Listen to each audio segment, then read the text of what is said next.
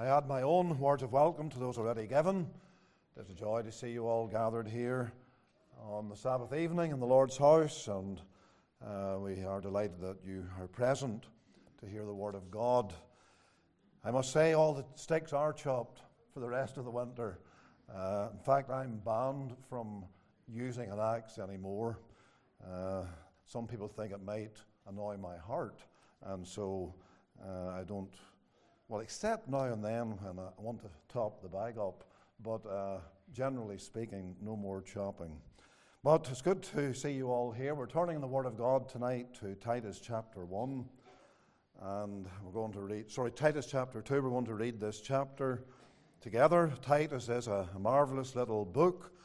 It's one of the pastoral epistles written to a minister like 1st and 2nd Timothy, and this book falls into very clear sections. There are 3 chapters in our English version. Of course, in the original text, there were no chapters and there were no verses, just one continuous prose the whole way through.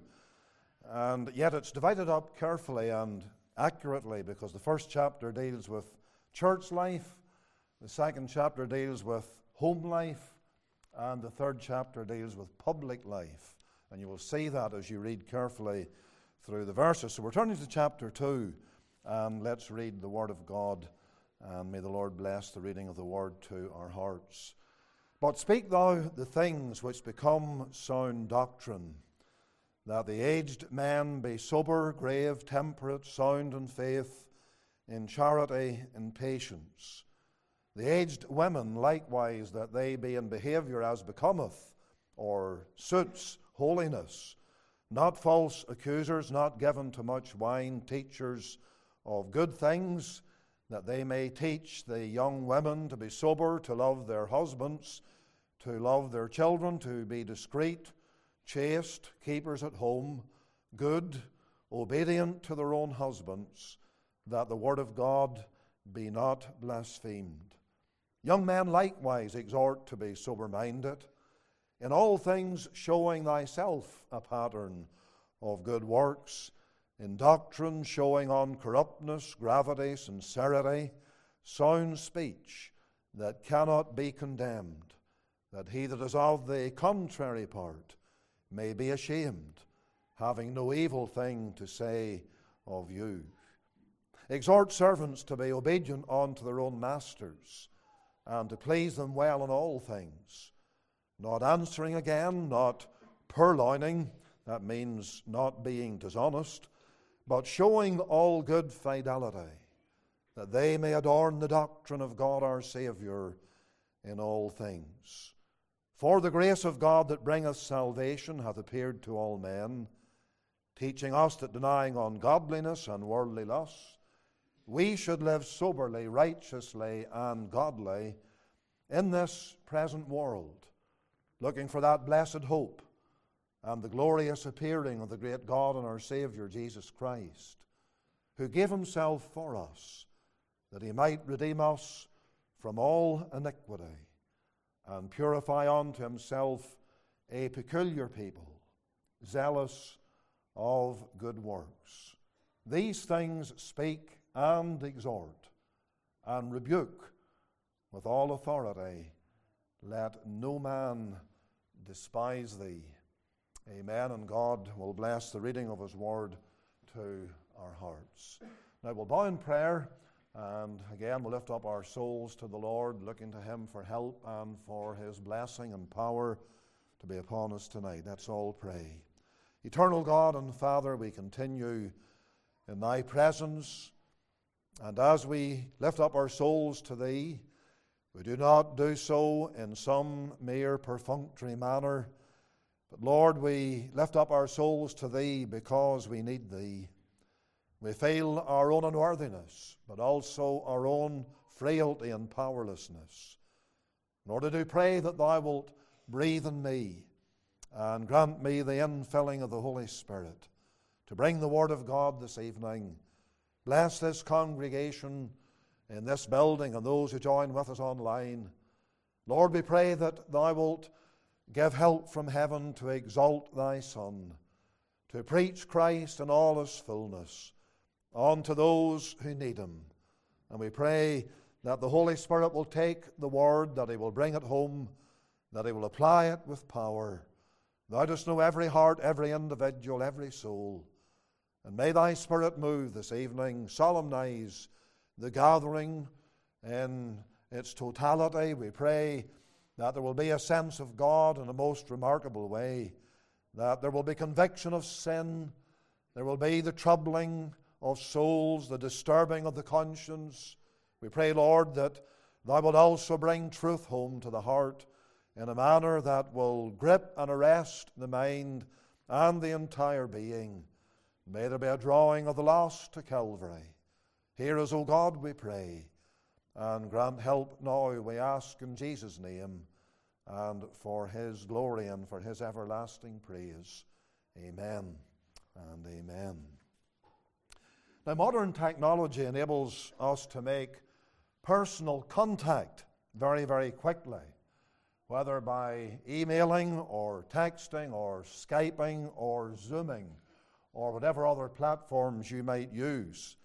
When the message is written and put together and sent, it is gone in an instant, and usually it is received very, very quickly by the recipient.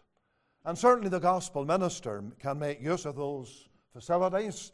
It is a blessing to be able to keep in touch with brethren across the world and seek to encourage them and also converse with them as we seek to do the work of God in our respective spheres.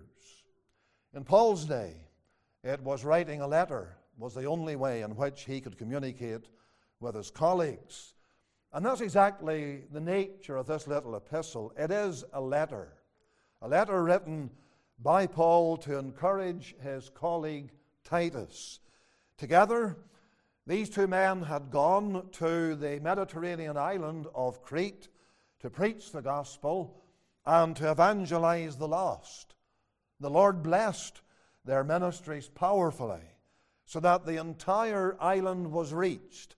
In chapter 1, verse number 5, Paul refers to elders being ordained in every city, indicating that there were sinners saved and there were churches established in every city and throughout the length of that island, that Mediterranean island.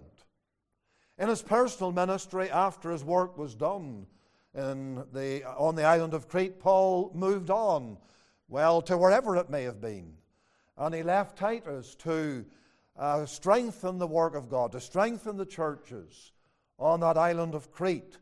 However, the Apostle Paul could not forget and did not forget his colleague, the servant of Christ, nor did he forget the Lord's work on that island, as this epistle so clearly indicates. And therefore he wrote a letter in order to help Titus with his ministry, to give him instruction and guidance by the inspiration of the Spirit of God as he wrote this letter, so that Titus would know what needed to be done, how he would go about it, how he would seek to establish the work furthermore and see it go forward and move on in its spiritual progress. And so he writes to Titus, and he writes to him, that is to Titus, as his own son in the faith, as he puts it, which simply means that Titus had been converted through the ministry of the Apostle Paul at some time in the past. He also writes in chapter 3, verse number 12, of his, that is Paul's plan to spend the winter in a place called Nicopolis. And he urges Titus to visit him there if possible. So all those little details make it clear that he hasn't forgotten God's servant. He's still thinking about Titus. He's still remembering the Lord's work on that island. He wants the man of God to be blessed and to be helped in every possible way. So this book presents itself as a personal letter from Paul to a dear friend and a co-worker in gospel ministry. Gospel or Bible scholars estimate that this letter was written around 62 to 64 AD, between Paul's first imprisonment in Rome and his final imprisonment and martyrdom in that city, which it is believed took place somewhere between 64 and 67 AD. Therefore, while we have no idea of the exact date or time of the writing of this letter, or how long it actually took for it to reach Titus, yet it finally did reach him and arrive with him, and as a Spirit-inspired epistle, it has been preserved for Christ's church right down through until this present moment. Now, among other issues that are contained in the book of Titus, this book is a textbook of the doctrines of the gospel. It begins with a statement in the first few verses. It begins with a statement of God's eternal purpose to save sinners and bring them to know the Lord Jesus. It presents the fundamental fact of the doctrine of human depravity and the doctrine of human inability. It emphasizes the truth of salvation by grace alone. It stresses the necessity of regeneration by the sovereign power of God the Holy Spirit. It underlines the indispensable redemptive work of Christ for the salvation of sinners. It thrills the soul with the message of the Lord's final coming and glory to gather his people home and have them presented without fault as they enter into their eternal rest. In keeping with these clear gospel themes, this book 6 times uses a special name for the Lord Jesus Christ. 3 times it is rendered God our Savior. Once it is given this way, the Lord Jesus Christ our Savior. Another time it is translated Jesus Christ our Savior. And in one further instance, it is this, the great God and our Savior, Jesus Christ. Now, clearly those titles, they're all very much the same. But those titles focus our minds on the fact, as we were singing tonight in every one of those hymns, that Christ alone is the Savior of sinners. My text tonight is verse 14 of this 2nd chapter.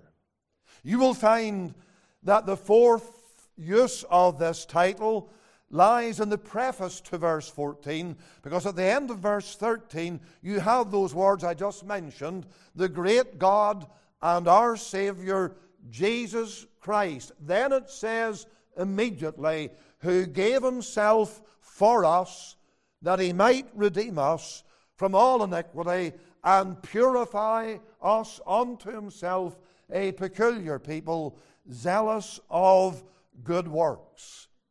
And so what we find is that there's a focusing in here on the work that Jesus Christ has done as the Savior of men. That's the vital matter that we need to notice, and we will notice tonight by the help of the Lord in this message. What Christ has done, because he is the Savior. What he has done and the benefits of that work, all of that means that he alone is the Savior of sinners. I want to develop that thought tonight. I want to take that line of truth and look at it with you as we come to consider what these words are in verse number 14. So you see the setting. You get the clear message of what the gospel truths are in terms of how they revolve around that blessed name, Savior. And we're going to see what Paul has to say here in verse number 14 as we come to look at this particular verse. There are 3 things in the verse I want you to notice. Number 1, the offering. The offering. The opening words of verse 14 are these: who gave himself for us. Who gave himself for us. Now, the word gave is used a number of times in the New Testament with reference to the Lord Jesus Christ giving His life in order to save people from their sins. And those verses are very, very familiar, and yet they're very important, because they underline this matter that in being our Savior, He could only be such as a result of the offering that He made. And it's in view here, who gave Himself for us. As I say, there are many verses like this. We have Matthew 20:28, where the Lord says that He came not to be ministered unto, but to minister and to give His life a ransom for many. Or Galatians 1 and verse number 4, who gave Himself for our sins, that He might deliver us from this present evil world. I could keep on going, but it's not necessary. Verse after verse after verse, where you have this verb to give. And it signifies the concept of the offering. And so the focus in those words at the start of verse 14 is on the offering of Himself by Jesus Christ at Calvary to save men from their sins. You think of what Paul says to the Ephesian church in Ephesians 5 verse 2, where he writes those wonderful words about Jesus Christ, our Savior, who gave Himself. Again, you have it there. And so it is found everywhere. Hebrews 10 verse 12. This man offered one sacrifice for sins forever. Then He sat down at the right hand of God. You cannot deal with the word give, or whatever form it takes, give or has given or gave. You can't deal with that word without seeing the issue of the offering, the sacrifice, as we will see tonight that the Lord made to save people from their sins. You have the grace of that offering. It says here, who gave Himself. And the words ring with the truth of grace, the grace of God, in the whole matter of Christ being our Savior, in the whole matter of the offering that He made when He presented Himself as the sacrifice unto a holy God. And so there is the matter of the grace of the offering. Now, a little farther back up here, where I was reading in verse number 11, notice the wonderful words there that you have in that verse, toward the end of the verse. It says that they may adorn the doctrine of God, our Savior, in all things. And then it goes on to say in that was verse 10. Look at verse 11. For the grace of God that bringeth salvation hath appeared. And let me say to you, in verse number 12, you have there, or verse number 11, you have there the fact that the term, the grace of God, is used as a name for Christ. The grace of God hath appeared. That's the appearance of the Lord. That's the birth of the Lord. That's the coming of the Savior into the world for the first time. And we're told here that the grace of God hath appeared, and we marvel at that. We think of that little child in the manger. We think of that young boy growing up in Nazareth. We see him as he makes his way on through until the day he begins his ministry. And at whom are we looking? We are looking at the one who is the very embodiment of the grace of God. Because when you come to deal with this offering, there's the grace of the offering, and Jesus Christ is the embodiment of that grace. He came to rescue sinners. He came to deliver them from the greatest possible calamity, namely the curse of God upon sin. Christ, the grace of God, came also to bring the greatest possible blessing, everlasting life, to sinners who deserve the very opposite of that, who deserve the greatest possible punishment, everlasting hell. Is that not grace? That Christ would come, that He would appear, that He would be the grace of God in His own person and in His own work, and do all this in order to finally go to the cross and save men from sins by the offering up of that blessed person of His at Calvary, that body of His, that soul of His at Calvary for men's sins. Let me show you from those words. Just think about them. Does it not teach you and me tonight that since salvation is brought to sinners, then how helpless they actually are. It has to be brought to them. It must be brought to them. Because they are helpless in themselves to do anything about the bondage that they're in to Satan, about the slavery that they're in because of sin. They can't do one thing about it. And I want to get that across to the unsaved in this gathering tonight. You need the grace of God because you're helpless and because you're powerless. And that's the message as we think about this offering. Christ coming as the grace of God to helpless, hopeless sinners, to deliver them and to save them from their sins, because they cannot save themselves. And that's the most difficult matter for a sinner to accept, that there's nothing he or she can do. Man is proud, man clings to his works. Man believes that he can do a little at least, do something to save himself. And yet, he cannot do one, even the smallest thing, to contribute even to his own salvation. Salvation is for the helpless. Until you feel how helpless you are not ready for God's salvation. The grace of God will mean nothing to you. But may the Spirit of God come tonight and show you how lost you are, how helpless you are, how hopeless you are, how powerless you are. May God by His Spirit show you that. Because it is for helpless sinners that Jesus came to die. And by His grace save them from their sins. And something more. Since the grace of God brings salvation, since Christ, who is the grace of God, brings salvation, not only shows how helpless sinners are, but it actually shows as well that they do not seek it for themselves. Do you understand, my friend, that if the Lord left you to yourself, you would never be saved? If the Lord abandoned you to your own thoughts and your own efforts and your own ways, you would most truly perish. You most certainly would be damned.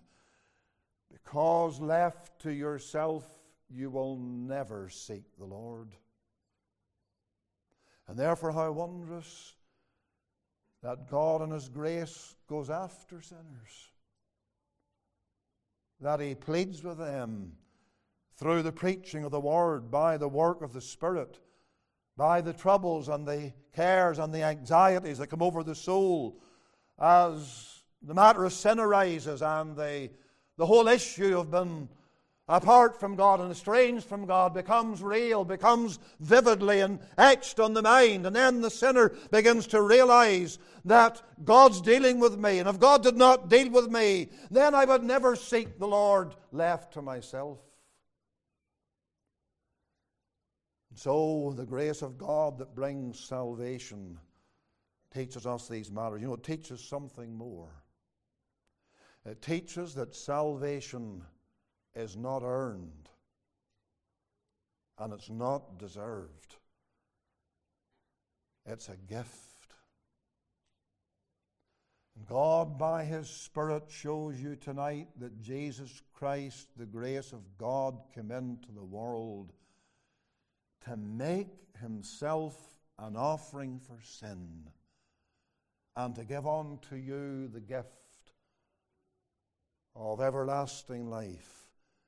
There is the grace of the offering. Before He ever got to the cross, before He ever died, we must see the foundation. We must see the background to all that. We must see what moved Him. We must see what was in the heart of a holy God. This marvelous grace toward men. The marvelous grace of a loving God, that He would give His Son and send His Son, and the Son would take the sinner's place, and the Son would do what's essential for people to be saved. We must see that, because that is the very foundation of God's saving work in people's hearts. There's the grace of the offering. There's also the essence of it.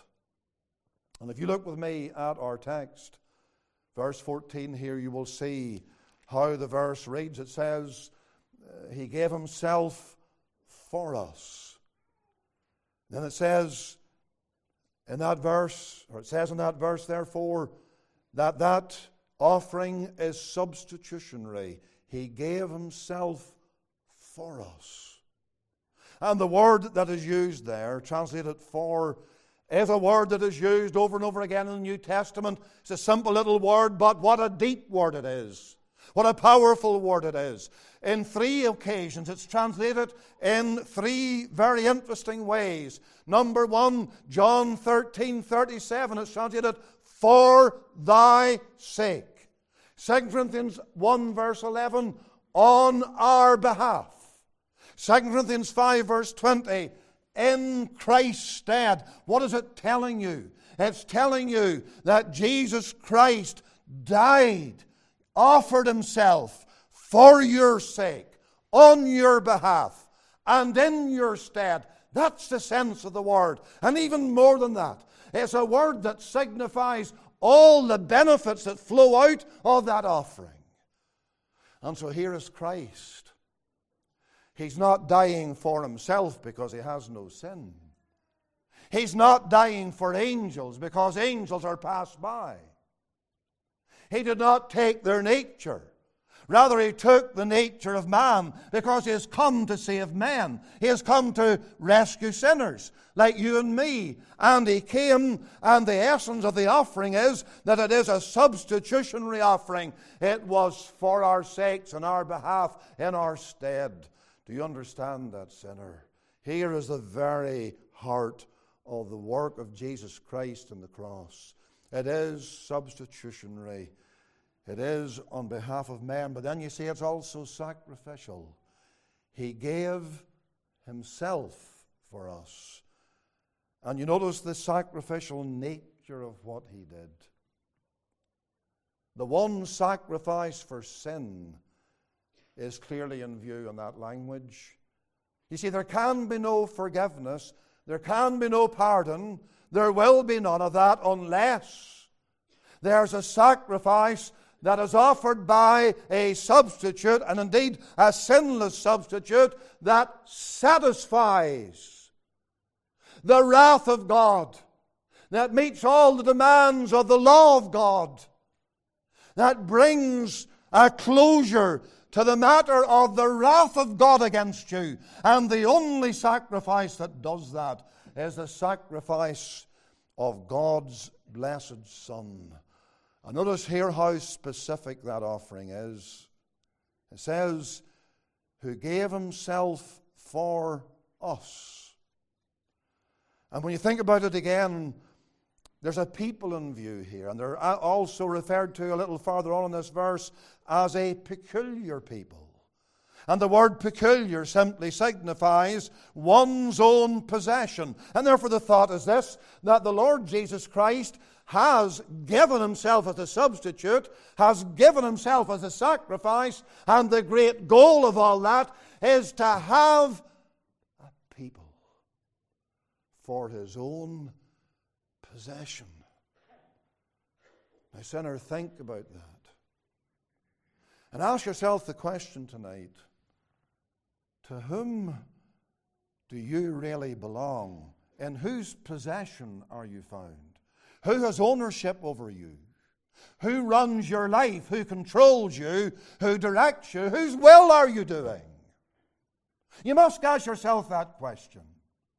Because until you see that you're not the Lord's, that you're not his possession, that you're not in view in these words, while you remain apart from Christ, until you see all that, you will never value the Savior. This Savior who made this offering of all the grace that it entails, this offering that is a substitutionary sacrifice specifically to bring men and women and young people into the family of God and have them become the sons of God, the people of God, to live with him throughout the endless ages. Until you see all that, my dear friend, you do not really understand the gospel. The gospel is not the message that Jesus Christ died just to make it possible for people to be saved. or to make them salvageable. And that's all he did, people will tell you, preachers will tell you. And then the rest's up to you. My friend, that is not the gospel. The gospel, as we see it set before us in these words tonight, is the message of that one offering, an offering of grace that is essentially a sacrifice on behalf of men for the specific purpose of having those people become his people. Now the question therefore I put to you again is, to whom do you belong? Are you the Lord's? Has he come to reign in your heart? Do you love him? Is it his will that you want for your life? Is he your prophet, your priest, and your king? Is he your prophet in the sense that you love to hear him speak to you, and you love to get his word into your soul, to guide you and to instruct you about things that are eternal and spiritual, about those matters that you need to understand? Is he your prophet? Or do you ignore his word? Do you disregard the word? Have you no time for the things of God? If that is true, my friend, he's not your prophet. Is he your priest? Do you go to the Savior and thank him that he stands between you and God? Do you look away to him as the one who has interposed himself, that he might cover you with his blood and save you from eternal wrath and bring you into a right standing with the God of heaven? And that he prays for those who are his, this peculiar people, this people of his possession. Is he all that to you? If not, he is not your priest. Is he your king? I touched on that. Whose will governs you? Whose will do you delight to do? Is it your own will? Or is it Christ's? Because you see, men and women, young people tonight, all that I'm saying here about Christ, the prophet, the priest, and the king, flows out of who he is and what he has done for poor sinners. And unless these things are true of you, that he is your prophet, he is your priest, he is your king, unless that is true, then the offering that Christ has made on behalf of the ungodly means nothing to you. I mean, means nothing to you in the sense that you're not saved, that you're not in Christ. He's just a name. He's someone whom people talk about. But he's not your Savior. You're estranged from him. You know him not. You're lost. You're on the wrong road. You're traveling to eternity without hope. Because if you look at this point of the Lord's offering, we see where it leads. He has made the offering. We have seen that it is filled with grace. It's on behalf of men, but it brings sinners to this place where they become the Lord's own peculiar people. Not odd, but the people of his possession. And you need to search your heart tonight and ask yourself again, I say, do you belong to Christ? Or do you belong to the world? Are you still under the thraldom of Satan? Are you still on the wrong road? Ask yourself those questions.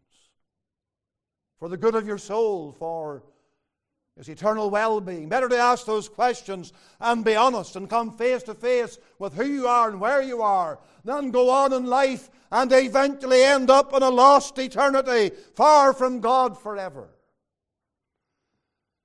But there's also here the objective, because you'll notice that the objective is clearly spelled out after the reference to the offering. Who gave himself for us, there's the offering, that he might redeem us from all iniquity and purify unto himself a peculiar people, zealous of good works. Those terms come together to reveal the truth that the Lord offered himself with a clear and a positive objective in mind. I've been touching on this to some degree already, but look at it now in more detail. Namely, to deliver sinners from every aspect of sin and the terrible effects of the fall upon humanity. He gave himself that he might redeem us from all iniquity. What do you have there? What's the Lord's objective in dying and giving himself in that offering? He died to save sinners from the curse that sin brings. It says to redeem us from all iniquity, and the word iniquity means lawlessness. To redeem us from lawlessness. And the fall has brought man into a lawless condition. Inwardly, you have a lawless nature. And outwardly, you practice lawlessness against God. You're in disobedience to God's law. Therefore, as it is with every human being, you are lawless. And my friend, if that offends you, I make no apology for it. You've got to see it. You need to see that. Your heart is lawless. You do not want to surrender. You've come through your life, whatever age you are to this moment, and you've lived in disobedience to God. And that has been reflected in disobedience to others set over you, maybe your parents, or whoever it might be. There's a lawlessness in your soul. You want your own way. You're not prepared to surrender to God. Let me tell you something. If that lawless heart is not conquered in you, and it continues to drive you and dominate you and cause you to go on the road that you're already traveling, it will lead you down to the pit. Because what's in view here is really the curse that sin brings. He died to redeem us from all iniquity. You see, that lawlessness brings guilt. And guilt is liability to divine and eternal punishment. But from that punishment, you need to be redeemed. And that's what this verse is saying. It uses the word redeem. To redeem us from all iniquity. It means to buy back, as you well know, many of you, to purchase. To bring you out of your slavery and your bondage. And set you free from the threat of the law, that curse that hangs over your soul, that will fall one day with an awful force and sweep you away into everlasting ruin. But you see, Christ has taken that curse. Galatians 3:13. Christ hath redeemed us from the curse of the law, being made a curse for us.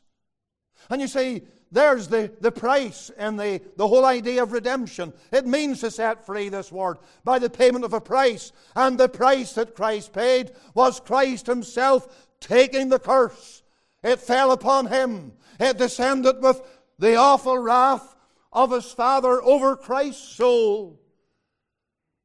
And all for the purpose of delivering you from that curse. That was the Lord's objective, to save from the curse that sin brings, but also to save from the corruption that sin brings. For it says that he might redeem us from all iniquity and purify unto himself a peculiar people. To purify unto himself, the word purify, it's clear, isn't it? To wash. to cleanse. You see, you're corrupt. There's inward corruption. There's moral corruption. There's spiritual corruption. You're corrupt through and through. You know that the island of Crete was notorious for its corrupt behavior and its corrupt mindset and for its filthy lifestyle. Just look to chapter 1 and verse number 12 and you will see this. It says, one of themselves, even a prophet of their own, said, the Cretians are always liars, evil beasts, slow bellies. And then farther down in that chapter, in chapter 1, look at verse 15. Unto the pure all things are pure, but unto them that are defiled and unbelieving is nothing pure. But even their mind and conscience is defiled. They profess that they know God, but in works they deny Him, being abominable and disobedient, and unto every work reprobate. There is the description of the people of Crete. But my friend, that's a description of all humanity. And the point is, you belong in that framework. You may not like that again, I say. To be told that you're defiled, that you're corrupt, that there's a vileness about your nature, that there is a rottenness and a filthiness about your whole being. If that offends you, I tell you tonight, may God stamp it on your heart until you actually feel it. How vile you actually are before God. Because you need to be saved from the corruption that sin brings. The corruption that defiles, that wrecks and ruins people's lives, that takes them down, down, down into the gutter and leaves them morally bankrupt and leaves them stripped of all decency. And they're defiled before God. And they're fit only for damnation. But Jesus Christ's objective was not only to save from the curse that sin brings, but to save from the corruption that sin brings. Look at chapter 3 and just notice what he goes on to say there about that whole situation of corruption and violence. Look at chapter 3, verse 3. He includes himself in this, but he's addressing those who are on the island of Crete, really. We ourselves also were sometimes foolish, disobedient, deceived, serving divers lusts and pleasures, living in malice and envy, hateful and hating one another. Look at all those sins. They fill men's hearts. They fill people's lives. They're all over the face of humanity. What's to be done? What can rescue them? Look at the next words in verse 4. But after that the kindness and love of God our Savior toward man appeared. There's the name again. God our Savior. That's Christ. Then verse 5. Not by works of righteousness that we have done, but according to His mercy He saved us by the washing of regeneration and renewing of the Holy Ghost. Men and women, that's what saves from the corruption of sin. It is the washing of regeneration and the renewing of the Holy Ghost. As He applies the cleansing blood to the soul. Because it's not water that removes the filth of sin.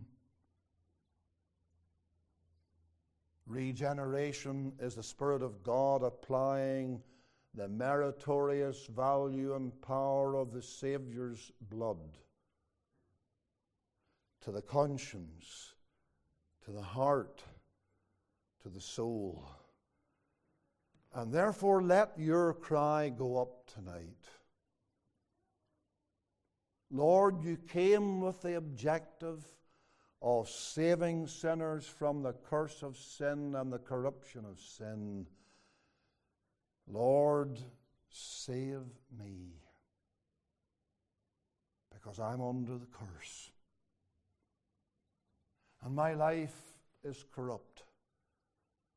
And my ways are evil. My heart is bent toward all that sin does in terms of its defilement. But Lord, wash me, purge me, cleanse me. You need to make that your prayer. If you're ever going to be in heaven and be with the Lord's people there, you need to come before God tonight and take the truth that's here and use that as your very basis of approach as you pray, as you cry to God, because you need to seek the Lord. And you need to ask Him for what He promises to give. And you need to come with the right attitude and with truth guiding you, bringing you into a right standing with God. Oh Lord, you died to deal with the curse. And you died to remove corruption. Now, Lord, save me and make me a new creature. Back there in our text it says, a people who are zealous of good works. And that's the same idea. The word zealous is a strong word. It signifies an eager desire, an urge in a person's heart and soul and life to live for God, to do His will, to please Him. My dear friend, this is what you need. You need the Lord to save you from the curse, from the corruption, from the criminality of your sin, because sin is a heinous crime in the sight of God. And yet the Lord can save you and give you that zeal for His glory, and that's true living. That's really living. That's living for God. That's living a holy life. That's living in obedience to the mind and the will of God, zealous of good works. What are you zealous for? Are you zealous for the world? Are you zealous for the corruption of the world? Oh, young man, tonight, is your heart going in the direction of the pub and the club and the dance hall and the immorality of this old fallen world? Is that where your heart leans? Let me tell you, those are most certainly not good works. That lifestyle is stained and stamped with the rottenness and the filth of your own heart and an ungodly world. And therefore you're on the road to ruin. And you need to be rescued. But Christ came. Christ came to save from the curse and the corruption of sin. The outcome is my final thought. Look at verse 13, which really introduces verse 14. Looking for that blessed hope and the glorious appearing of the great God and our Savior, who gave Himself for us, etc. What you find here is that the outcome of the Lord as the Savior, His work in saving people, what's the outcome? It is to have them with Him when the blessed hope and the glorious appearing of the great God and our Savior takes place. That's the outcome. The offering the Lord has made. The objective is that by it you will be saved from the curse and the corruption of your sin, and then be able to anticipate this glorious outcome or result. That is sharing with Christ in the blessed hope of His own glorious appearing. Those are lovely words, aren't they? The blessed hope and the glorious appearing. There's not two different events there. There's just the one event brought together.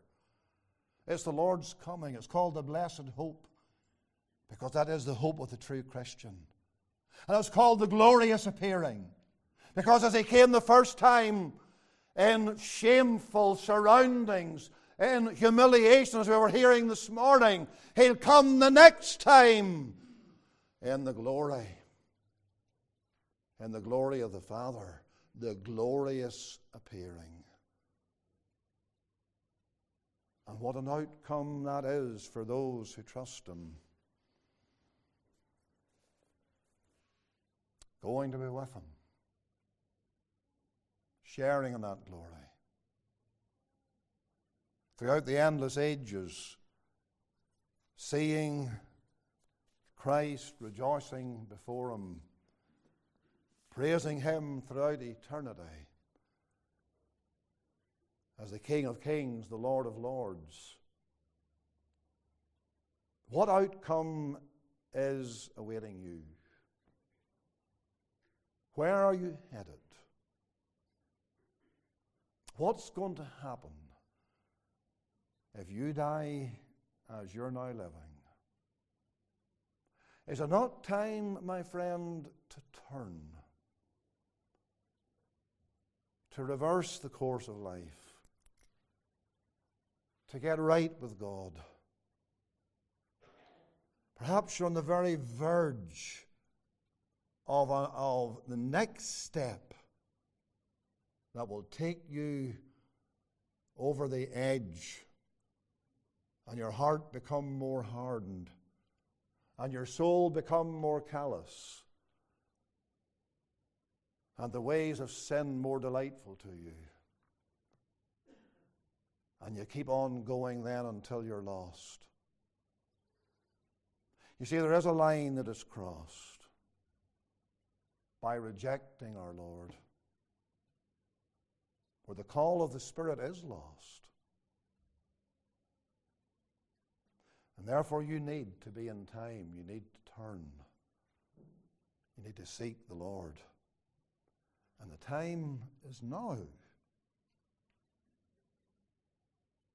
It's the only time of which you can be sure. This night, in this meeting, having looked at God our Savior, Jesus Christ, His offering, His objective, the outcome of it all, will you not turn from your evil ways and come to the Savior? Let us bow in prayer. Let's just take these moments now, the closing part of the meeting, and could we all be still and silent, reverent before the Lord as we come. Just have a word of prayer in a moment or two. My friend, it is time for you to heed and to obey the gospel call. With my joy, Mr. Sturge's joy, to meet with you afterwards, help you from the Scriptures and counsel you from the Word of God and talk with you about these matters, if that would be your intention, your desire tonight. Do not leave, just do not go away another time. Has the Lord not brought you here tonight to challenge you, to deal with you, to arrest your soul? And may you obey His voice, and may you come to His own dear Son. Seek out help. And, O God and Father, we pray that Thy Spirit will move, that Thy work will be done, that there will be a calling of sinners to Christ, to rest in the atonement, and that one offering that He has made. May the Lord's objective be fulfilled tonight. Lord, save sinners from the curse and the corruption of their sin, and give them the glorious anticipation of that wonderful outcome of appearing with Christ in the glory that shall be hereafter. It's Thy work, Lord. Do it, we pray, for Thy name's sake. And may the grace of the Lord Jesus, the love of God, the fellowship of the Spirit be with all who are Thine, both this night and forevermore. Amen.